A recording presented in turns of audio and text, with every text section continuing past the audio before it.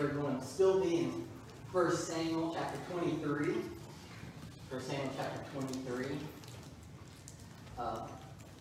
Before we get started, let's pray though. Dear God, thank you for allowing us to be here today and to worship you, whether we're able to be here in person or worshiping you online here at our houses, God. Lord, we are thankful that you defeated death and sin for us, that you rose from the grave, like the song said, God, and that the power is in us through you, God. And I pray now as we look at this story from 1 Samuel 23 and the life of David and the hurt he experienced, Lord, that you would give us comfort and peace, help us to see who you are and to draw closer to you. And in Jesus' name I pray. Amen. So one of my favorite movies, or really franchises of all time, is Star Wars.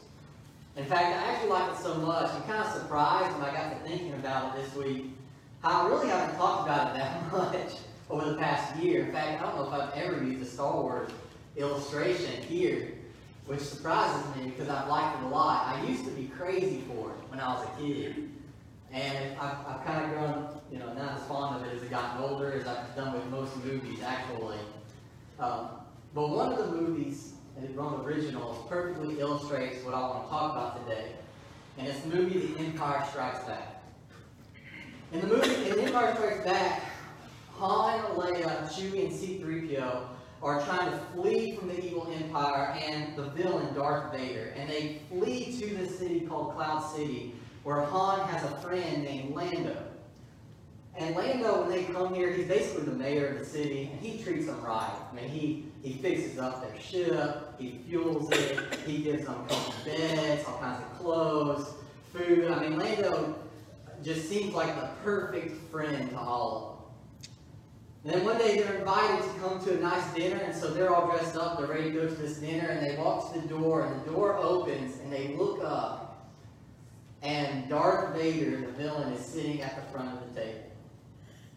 Immediately, stormtroopers flood into the halls and capture all of them. Han Solo is given over to a bounty hunter. Chewie and Leia are thrown to jail. C-3PO, who's a robot, gets torn apart. I want to make sure he's a robot so y'all get that apart if you haven't seen it. All because Lando betrays them. And even the main character, who's Luke Skywalker, he comes to try to save his friends. And he doesn't fare well either. He gets into a fight with Darth Vader, his hand gets cut off, and the only way he escapes is because he has to fall down a ventilation shaft, completely defeated. And moviegoers who watch that realize that The Empire Strikes Back is a tragedy. It's a tragedy because it's all about being betrayed, being deceived by your friends. And that's the topic I want to talk about today, is betrayal in 1 Samuel 23. I don't want you to raise your hand, but if you're here or you're online, and I was to ask people to raise their hand if you've ever felt betrayed before, I would probably guess that a lot of you, if not most of you, would raise your hand. And betrayal hurts. And it doesn't just hurt because of what happens. It's not just the act of what happened to us that hurts. Betrayal hurts more because of who did it to us. It's somebody that we had grown fond with, somebody we hung out with, somebody we had a relationship with. And that severing of that relationship, that destruction of that trust, hurts just as much, if not more, than what happened itself. And a lot of times when we face things like betrayal, we wonder, does the Bible address topics like that? And the answer is it does. In fact, that's why God gives us these stories in the Old Testament. Because the people that live, these are real people that live real lives, and they experience life just like we do. And so they experience betrayal just like us. And as we read these stories that God has given us, we can begin to see and be comforted by what God has to say to us when we're betrayed and feel betrayed. And that's what happens to David in 1 Samuel 23.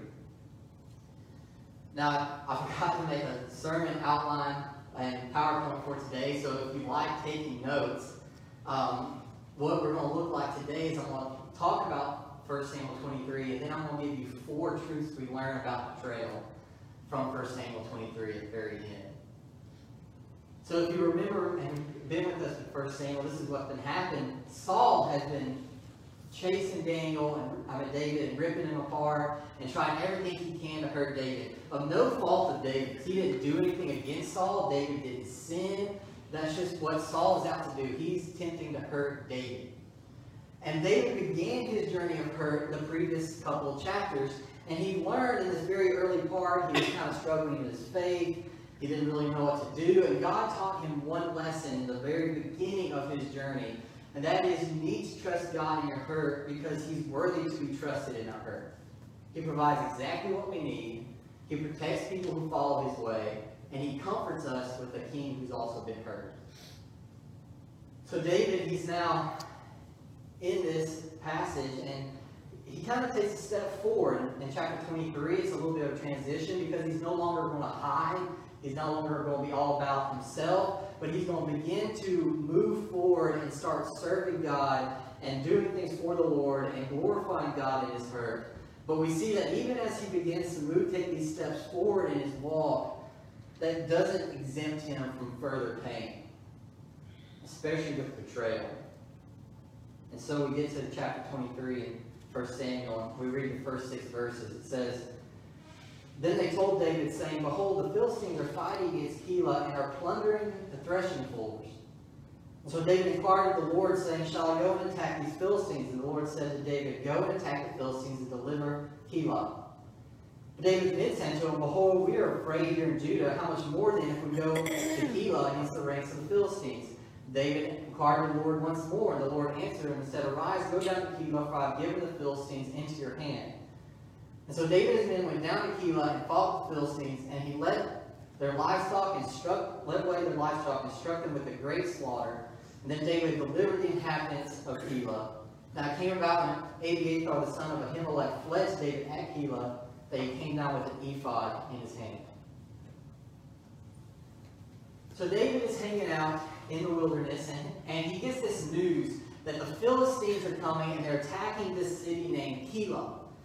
Now Keilah was a pretty good place for the Philistines to want to attack for several reasons. One, it was real close to the Philistine region of Gath, so it was easy for them to get in and out. It was also kind of separated from other Israelite cities, so help couldn't come very quickly. The fortification itself wasn't that strong. And then the threshing floors were actually on top of mountains where they couldn't have walls because you needed wind. And so for the Philistines, Keilah was like easy pickings for raid. Easy access to get taken over. And David hears about this raid that's coming to Keilah, and he thinks, I need to do something about this. I can't just stay hiding forever. And so he does what a man of God is supposed to do, which is he asks God what he should do. And that's important to remember here because a lot of times you would think it would be obvious for him to go to Keilah. It would be obvious for him to try to defend these guys. But he always asks God first what he wants. And that's what a person of God does. Even when the choice seems obvious, even when it seems like we don't need to ask God what his opinion is, we should go to God first. That shows that he's a man after God's heart. And God answers him directly and says, yeah, go to Keilah, defend these guys. And David's ready to go. Like he's getting up, he's getting dressed, he's ready to go, but his men are not as confident as he is. They're looking at this and going, we're afraid of Saul. We're way more afraid of the Philistines. Are you sure that's what God wants us to do? Like, they're not as confident as David that this is what God's will is for them. And so David kind of bows to their will, and he asks God again, and God is even more emphatic. He says, not just go, but he says, get up and go. And he says, not just you'll defeat the Philistines, but he says, I'm going to give them to your hands like a gift. So off they go, and they fight this greater army of the Philistines, and they win. And it's not just a win, it's a decisive victory. It's a total victory. They even get to plunder the Philistines' own stuff. And you see this awesome victory for David. And he's cast by this point, not just as a future king for Israel, but now he's also a savior. He's Keilah's savior. Now this story is pretty awesome through verse 6, but it's even more telling when we remember King Saul. And we look back at King Saul's life. Because inside chapter 14, God had, in chapter 15, God had told Saul the same words, go and get up and attack the Amalekites, and Saul didn't really do that. And he had told Saul in chapter 14 to attack the Philistines, and he hadn't really done that. In fact, God didn't even really speak to Saul in chapter 14, where he spoke to David twice. And then the contrast is even greater when you realize what happened in chapter 22. We know because of verse 6 that verses 1 through 5 happen simultaneously with chapter 22, verses 8 through 23. In other words, you can picture this as a split screen. In chapter 22, if you weren't with us, over here on this split screen you have Saul, and he's attacking a city of the Lord's priests and killing innocent men, women, and children. And at the exact same moment on this view of the screen, you have David defending an Israelite city from the Philistines. At the very moment Saul is doing something atrocious, David is doing what Saul should have been doing at that moment, which is saving Israel. And so you get this picture, this contrast of who David is at this time, and it's a great victory for David. But the story doesn't end in verse 6.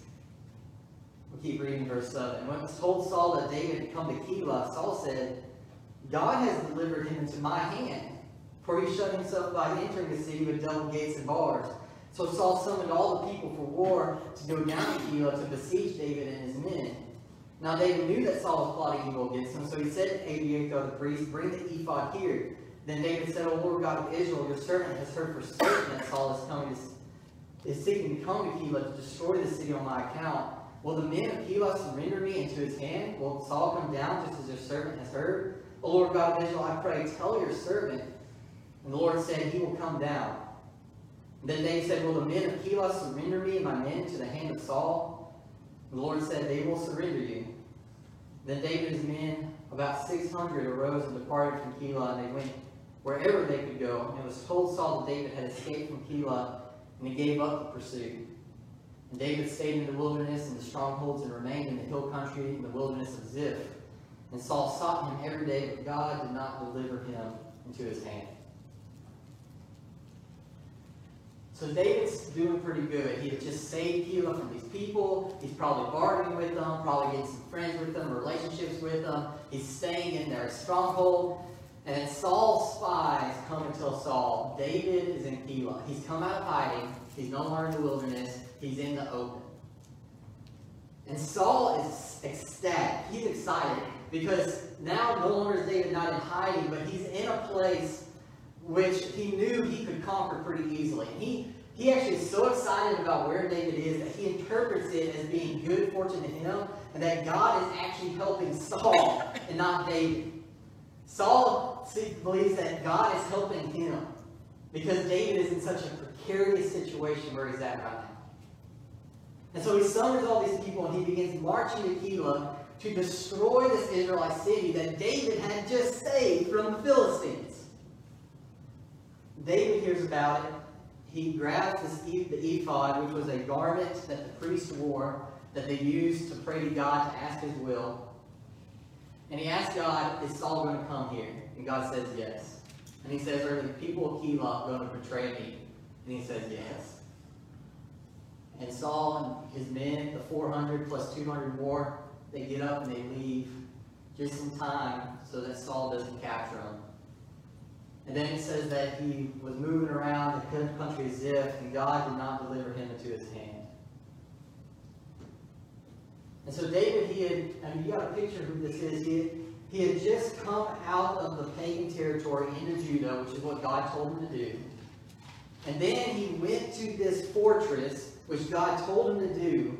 And he is perfectly in God's will. He is perfectly in God's plan. He's been perfectly obedient. And despite the fact that David is exactly where God wants him to be, the people he had helped, he had saved, he had supplied, were willing to betray him and would have done it. To the point that he even had to leave because Saul was on his way.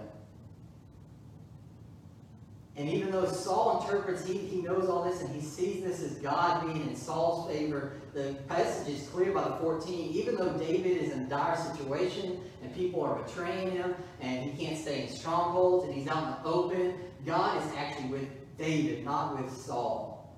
And God makes sure that David does not get in Saul's hands. Verses 15 through 18, you get this little interlude because David's in the wilderness, and his best friend Jonathan hears about this too. And Jonathan, his best friend, is going to come out. He's going to encourage David in God. And what does it mean that he encourages him in God? It means he didn't just tell him these platitudes, but he pointed David to what God's word had told him. In these verses, he reminds David of several things. He reminds David that God had told him Saul is not going to capture him. He secondly reminded David that God had told him, you were going to be king one day. He also said third that everybody knows this, including Saul who's chasing you. And he reminds him that they have a covenant friendship. They're going to be best friends till the end. God uses Jonathan to strengthen David as he's been hurt, as he's afraid. He uses this godly friend of his to strengthen him during that time of betrayal. And David's probably feeling pretty good right now. I mean, he's escaped because of God's direct word from Keilah. He's got this friend who had just encouraged him in God during that betrayal.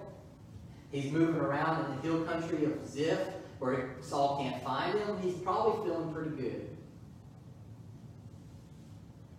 Until it happens again. Verse 19. Then the Ziphites came to Saul at Gibeah, saying, is David not hiding with us in the stronghold at Horesh on the hill country of Pakilah, which is near the south of Jeshimon? Now then, O king, come down according to all desire of your soul to do so, and our part shall be to surrender him into the king's hand. And Saul said, may you be blessed of the Lord, for you have had compassion on me. Go now, make more sure to investigate, see this place where his haunt is, and who has seen him there, for I am told that he is very cunning. So look and learn all the hiding places where he hides himself, and return to me with certainty, and I will go with you. And if he is in the land, I will search him out among all the thousands of Judah. So knowing who David is, and based on what we see in other places of 1 Samuel, we imagine that he's probably been good to the Ziphites. He's protected them, he's provided with them, he's bartered with them, maybe formed some friendships and companionships, and really hoping to get some protection from Saul from them. And they just straight up betray him again. Within a short period of time, he gets not only betrayed once from people that he's helped, but he gets betrayed twice from somebody he's helped. They don't just tell Saul he's with us. They tell him the exact hill David's at. And they basically beg him. What they're saying inside of verse 20 is basically a begging him. They're like, please come down and take this guy. Please come and take David. We're handing him to you on a silver platter. And Saul's, again, ecstatic about it to the point of believing that God is with Saul and not David. He sees this dire circumstances that David's in, and he interprets these circumstances as God has abandoned David, even to the point of blessing these people for betraying David. But he's not done.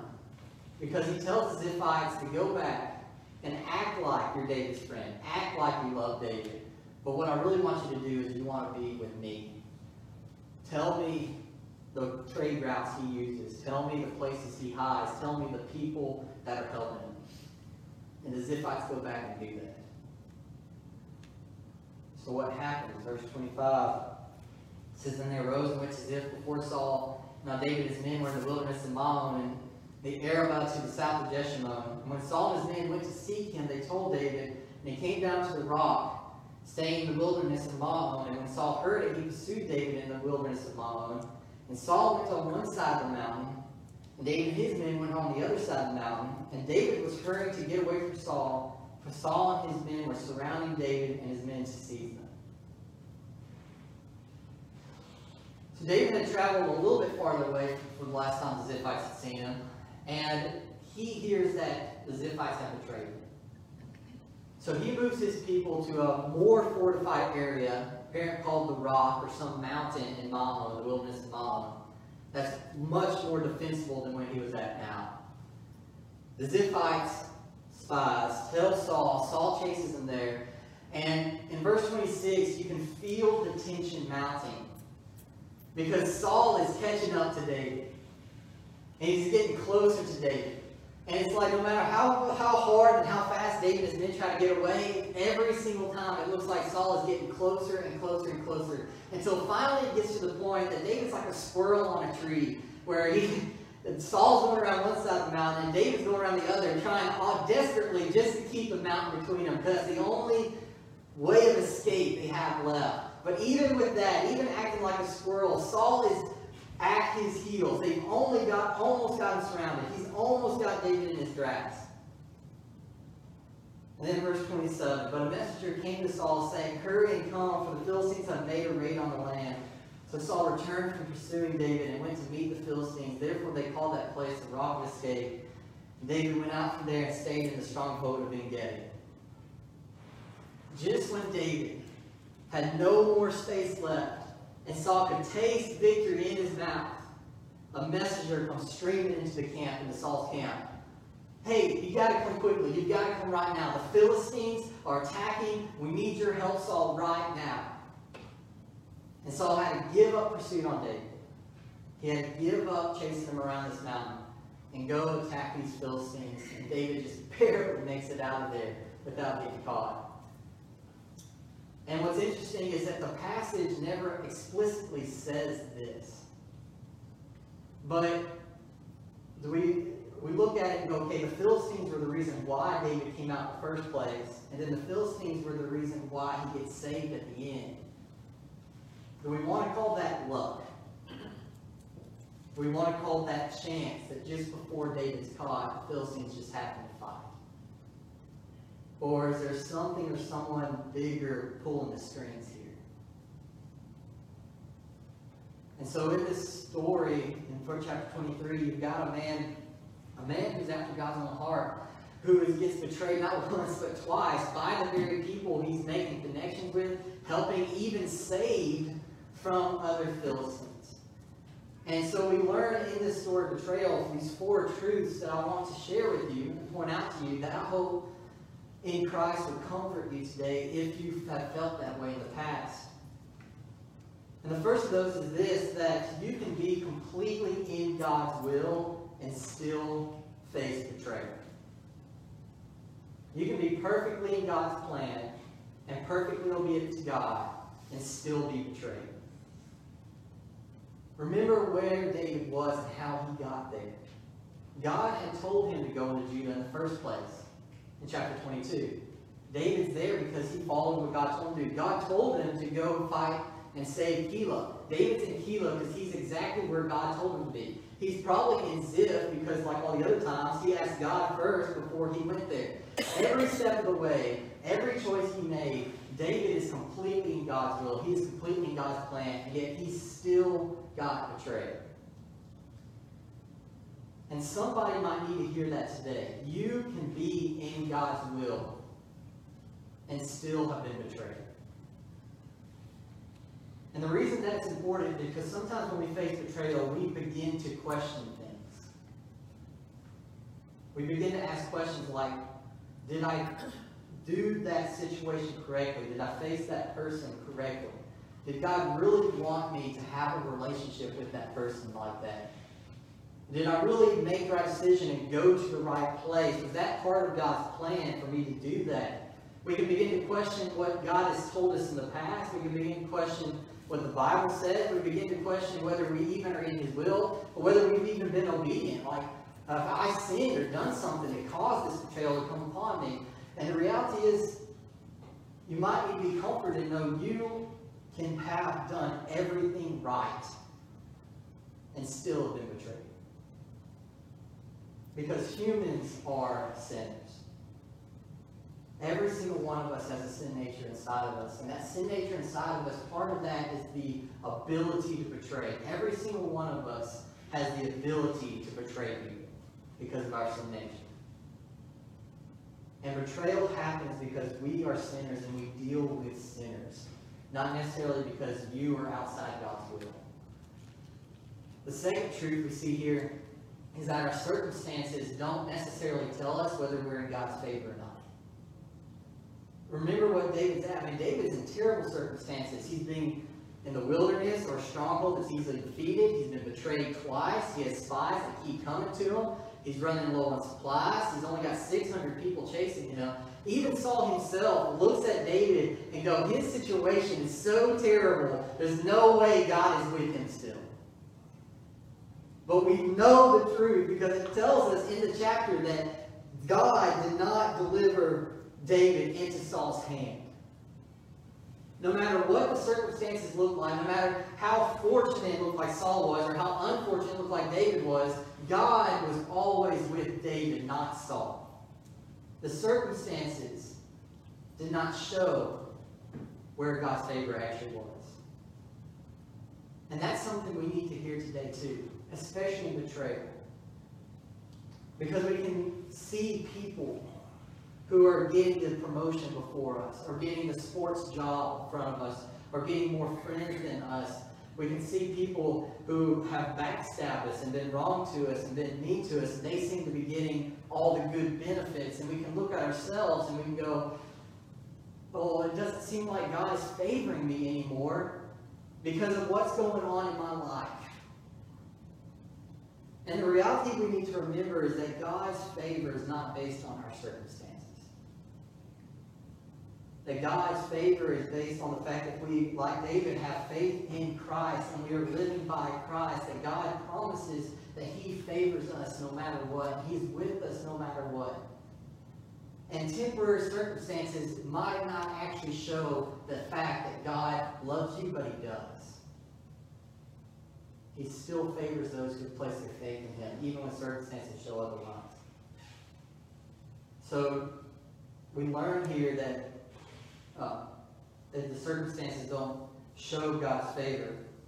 And we learn that you can be in God's will and still be betrayed. The third thing we see here is that God has multiple ways of comforting us when we've been betrayed. And we need to put our places and look for those ways that God can comfort us instead of just looking for one way. We actually see 3 ways God comforted David in this story. When he's at Keilah, David comes to God and God directly speaks to him through a prayer with the ephod, which was in that time the God-approved way of hearing a direct spoken word to him. But then when he moves on, he's walking around the desert, and God doesn't speak to him directly. Instead, He sends a godly friend to him, and through the words of the godly friend, He comforts David again in his betrayal. But then you get over to Ziph, and that time God doesn't speak to him at all. He doesn't send him a friend, and God's not even mentioned in the story. Because He's working behind the scenes in ways that He might not even see. That God was comforting him from behind the scenes. And the same needs to be reminded with us when we face betrayal, that God has multiple means of comforting us, and we need to put ourselves in positions to hear from all of them. We need to put ourselves in positions to hear God speak to us directly, because we don't have an ephod anymore, but we do have God's Word. And God's Word is the way He speaks to us directly. So we've got to put ourselves in a position where we can hear God's Word when we need that comfort. He also comforts through friends, godly family members, godly friends, Bible study leaders, people in our church, these godly members who can speak God's Word into us. I mean, do you have godly people around you who can say the right words at the right time and point you to the right scripture just when you need to? But we also got to remember in our betrayal that God sometimes works behind the scenes. We sometimes don't see Him blazing in like He did at the beginning. Sometimes we don't even see Him at all. It seems like He's not around. But just because we don't see Him around doesn't mean He's not working behind the scenes to help us. And God actually might be comforting us in ways that we would never realize He did something until we get to eternity. And so that's 3 of them. And the last one here we see, and it's the most important lesson. In fact, if you're online or here, you kind of tuned out on the others, tune in for this last one, because it's the most important lesson of all 4 of them. Because we learn in this story that people may betray, but God stays. That's the most important lesson in this whole story. People may betray, but God stays. People may betray because, like I said, we have a sin nature, and that's why betrayal hurts. Because the people who have sin natures are not just the cashier in the grocery store, the stranger we see walking across the street. The people who have sin nature are the very people we know and love. Your family members have a sin nature. Your friends have a sin nature that have a capacity to betray. And that's why it hurts. It's the person that you've eaten with. It's the person that you've maybe shared intimate details with. It's the person that you've spent time with. Someone that you've grown close to. And so when the betrayal hurts, not just because of the act, but it's that severing of that trust, that realization that they didn't care for the relationship like they did. That thought that loyalty only flowed one direction, like David felt with Keilah. Like David felt with Ziph when he was helping them. That's what makes betrayal hurts more. And we realize that when we look at humans, all of us have that because we have sin. So what can we say about God when we say He has no sin? We can say that people may betray, but God, He stays. God was always with David. Keilah betrayed David. God didn't betray David. Ziph betrayed David. God didn't betray David. God was with him every step of the way. And what's true of David here is true of Christ in us. Listen to what Apostle Paul tells us in the book of Romans. He says, "Who can separate us from the love of Christ, or tribulation, or distress, or persecution, or famine, or nakedness, or peril, or sword? Just as it's written, for your sake we are being put to death all day long. We are considered sheep to be slaughtered. No, but in all these things we are overwhelmingly conquerors through Him who loves us. For I'm convinced that neither death, nor life, nor angels, nor principalities, nor things present, nor things to come, nor powers, nor height, nor depth, nor any other created thing will ever be able to separate us from the love of God which is in Christ Jesus. Jesus Himself said before He left, I will always be with you even to the end of the age." People may betray, but Christ always stays. What's amazing about Christ is He always stays with us. And He always loves us, even when we betray Him. Because we don't think about that. We don't think of ourselves as being betrayers to Christ, but we are. The Bible doesn't describe sin as something that you do against yourself or something you do against another person. The Bible also describes sin as every sin being a betrayal against God Himself. So every sin, it's like Christ has loved you, He's provided for you, He's been good to you, even to the point of dying on the cross for your sins. And when we sin, it's like saying, I don't value that love, Christ, that you showed me on the cross. Every sin is betrayal of Christ. What's amazing with Christ, though, is that even when we betray Him every time, He continues to look at us and extend His hands, even with the nails still in them, nail-scarred hands. There's not a sin that Christ won't forgive you for. There's not an amount of sin that Christ won't forgive you for, because Christ always stays. And so David learned this in his thing, that even being a godly man, a godly person, doesn't keep you from betrayal. That circumstances don't show God's favor. That people sin, but God stays.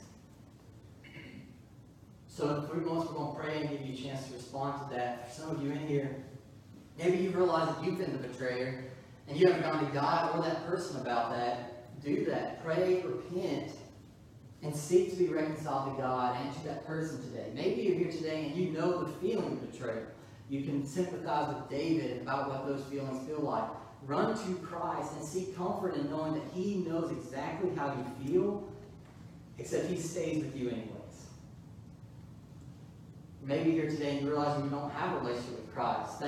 That feeling, that comfort only comes to us when we place our faith in Jesus and surrender to Him as our King, which can be a tough decision, but it's a simple prayer, and I'd love to talk to you about that if you want to do that. I'm going to be down here after I pray. If you want to talk to me, or if you want me to pray for you, these seats are open, this altar is open if you want to come down here and pray also, but you respond as God is talking to your heart.